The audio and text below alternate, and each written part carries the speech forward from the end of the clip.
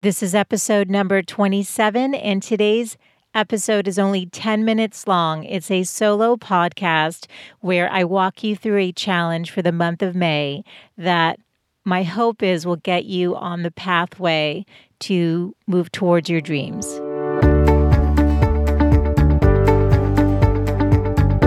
Welcome to the Good Life Coach podcast. I am your host, Michele Lamoureux. The intention of this show is to awaken you to your fullest potential. Join me each week for inspiring interviews to elevate an area of your life, as well as interviews with women entrepreneurs who are creating success on their own terms. Each episode provides actionable tips to guide you to design a life you love. Hey there, it's Michele. Thank you for joining me today. I am so glad you're here. I've got a great show for you where I want to dig deeper into empowering you to design a life you love with specific tools.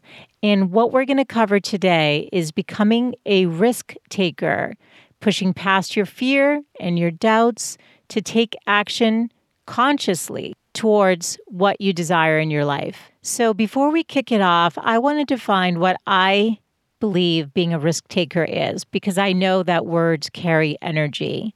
And so for some of you, the word risk is actually exciting, and for others, it can be intimidating. Here's the thing. This is my definition of risk taking and how I want to frame today's conversation. It's about moving beyond your comfort zone to go for a goal that would bring you joy, but that you're afraid to try or don't feel that you have time to go for. I want to challenge you on that to say yes. The risk is to put yourself in a pathway that allows you to explore something that you believe will bring you closer to something you desire and ultimately will bring you joy and fulfillment. So what prompted this idea was a newsletter that I sent out to my community on the 1st of May with a spring challenge, and the heading was Risk Takers Wanted.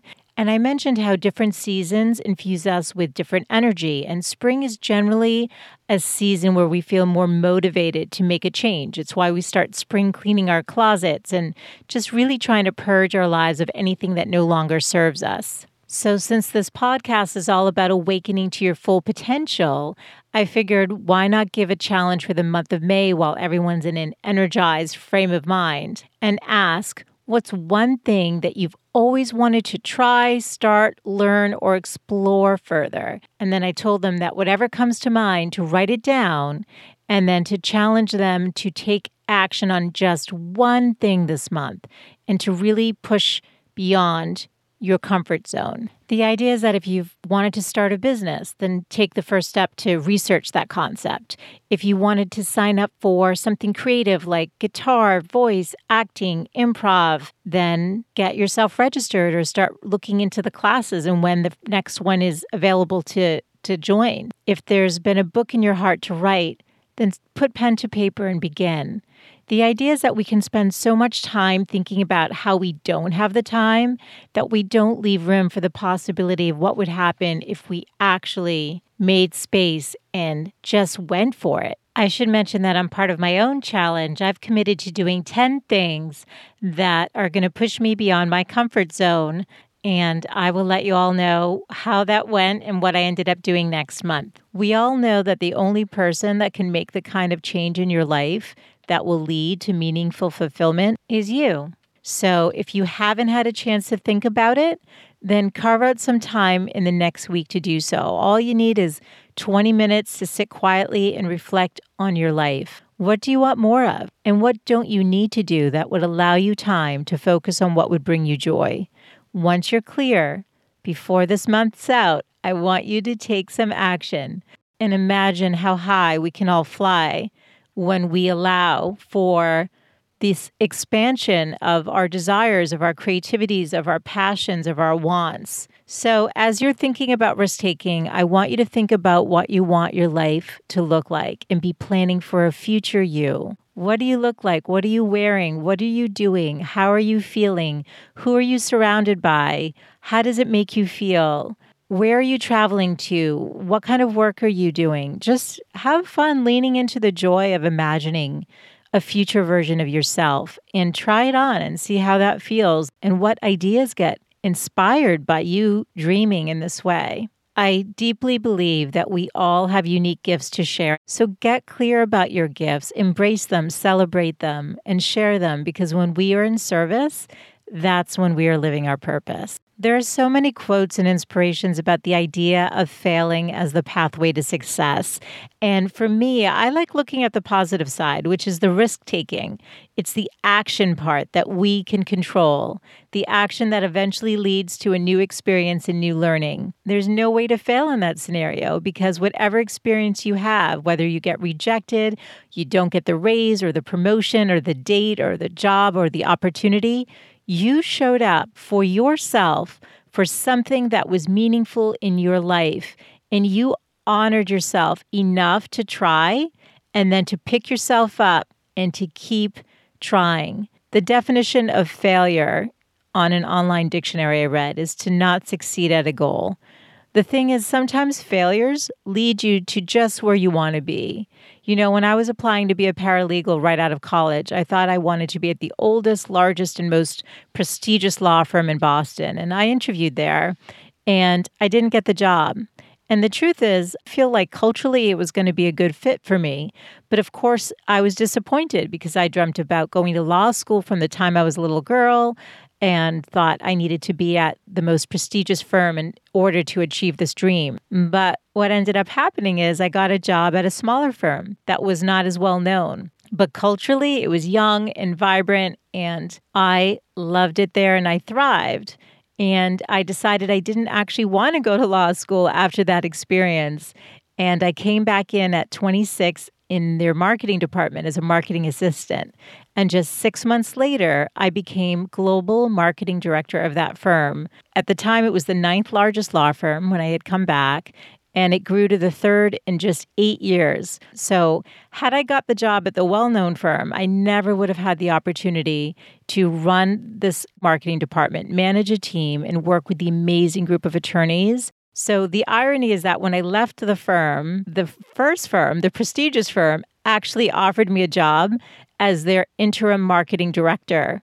And this time I turned them down. So the moral of the story is that failures are often gifts in disguise, and the energy you want to focus on is what you can control, which is how you spend your time going for the things that matter to you.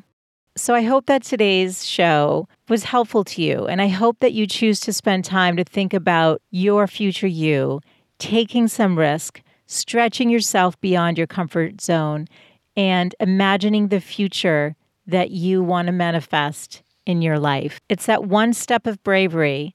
And like I said, it doesn't have to be a massive step. It doesn't have to be something life-changing. You really have to take control of what's possible for you and what's realistic for you. I actually am not an advocate of people quitting their day job, pursue their dream if they don't have savings in the bank. You know, I think that we have to be pragmatic, but we can also take action each and every day to lead us closer to our dreams in a way where we support ourselves and our futures.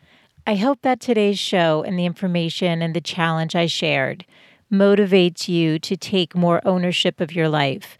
This doesn't mean you don't have a beautiful life already. It just means that life is precious. And if there's more in your heart that you want to explore and to become, then I encourage you to walk that path and to do it together in community. I don't believe that our journeys are meant to be done alone. And so if you'd like to join my community, I would love to have you be a part of it. Each week I send inspiration and tips in addition to the most recent podcast and my key takeaway from that particular episode. And I have more plans to grow the community, and I would love to have you be one of the founding women that are a part of this group. The easiest way to join is just to go to thegoodlifecoach.com, and at the bottom of every page, you'll see a sign up for the newsletter, which will also get you a list of 52 self-care tips for free that will come to your inbox and that you can save to your phone and refer back to so that you can make your self-care a priority as you go for your dreams. Before we wrap up today, I just want to let you know that today's episode was sponsored by my book, Design a Life You Love, A Woman's Guide to Living a Happier and More Fulfilled Life. It's a book of 52 inspirations, one for every week, and it covers love, life, work, body, relationships, and simplicity. It makes a great gift, either for yourself or for a Mother's Day gift, or with the graduations coming up, either for a high school or college graduation for special women in your life. And it's a beautifully written book that can be read in an hour that will leave you with inspiration that lasts a lifetime. You can find the book on Amazon, or you can just go to my website at thegoodlifecoach.com. Now, as my gift to you, I've actually dropped the price of both the paperback and the Kindle versions until the end of the month of June. Thank you, as always, for every time you join me for an episode of the Good Life Coach podcast, and I look forward to reconnecting next Wednesday. Bye for now.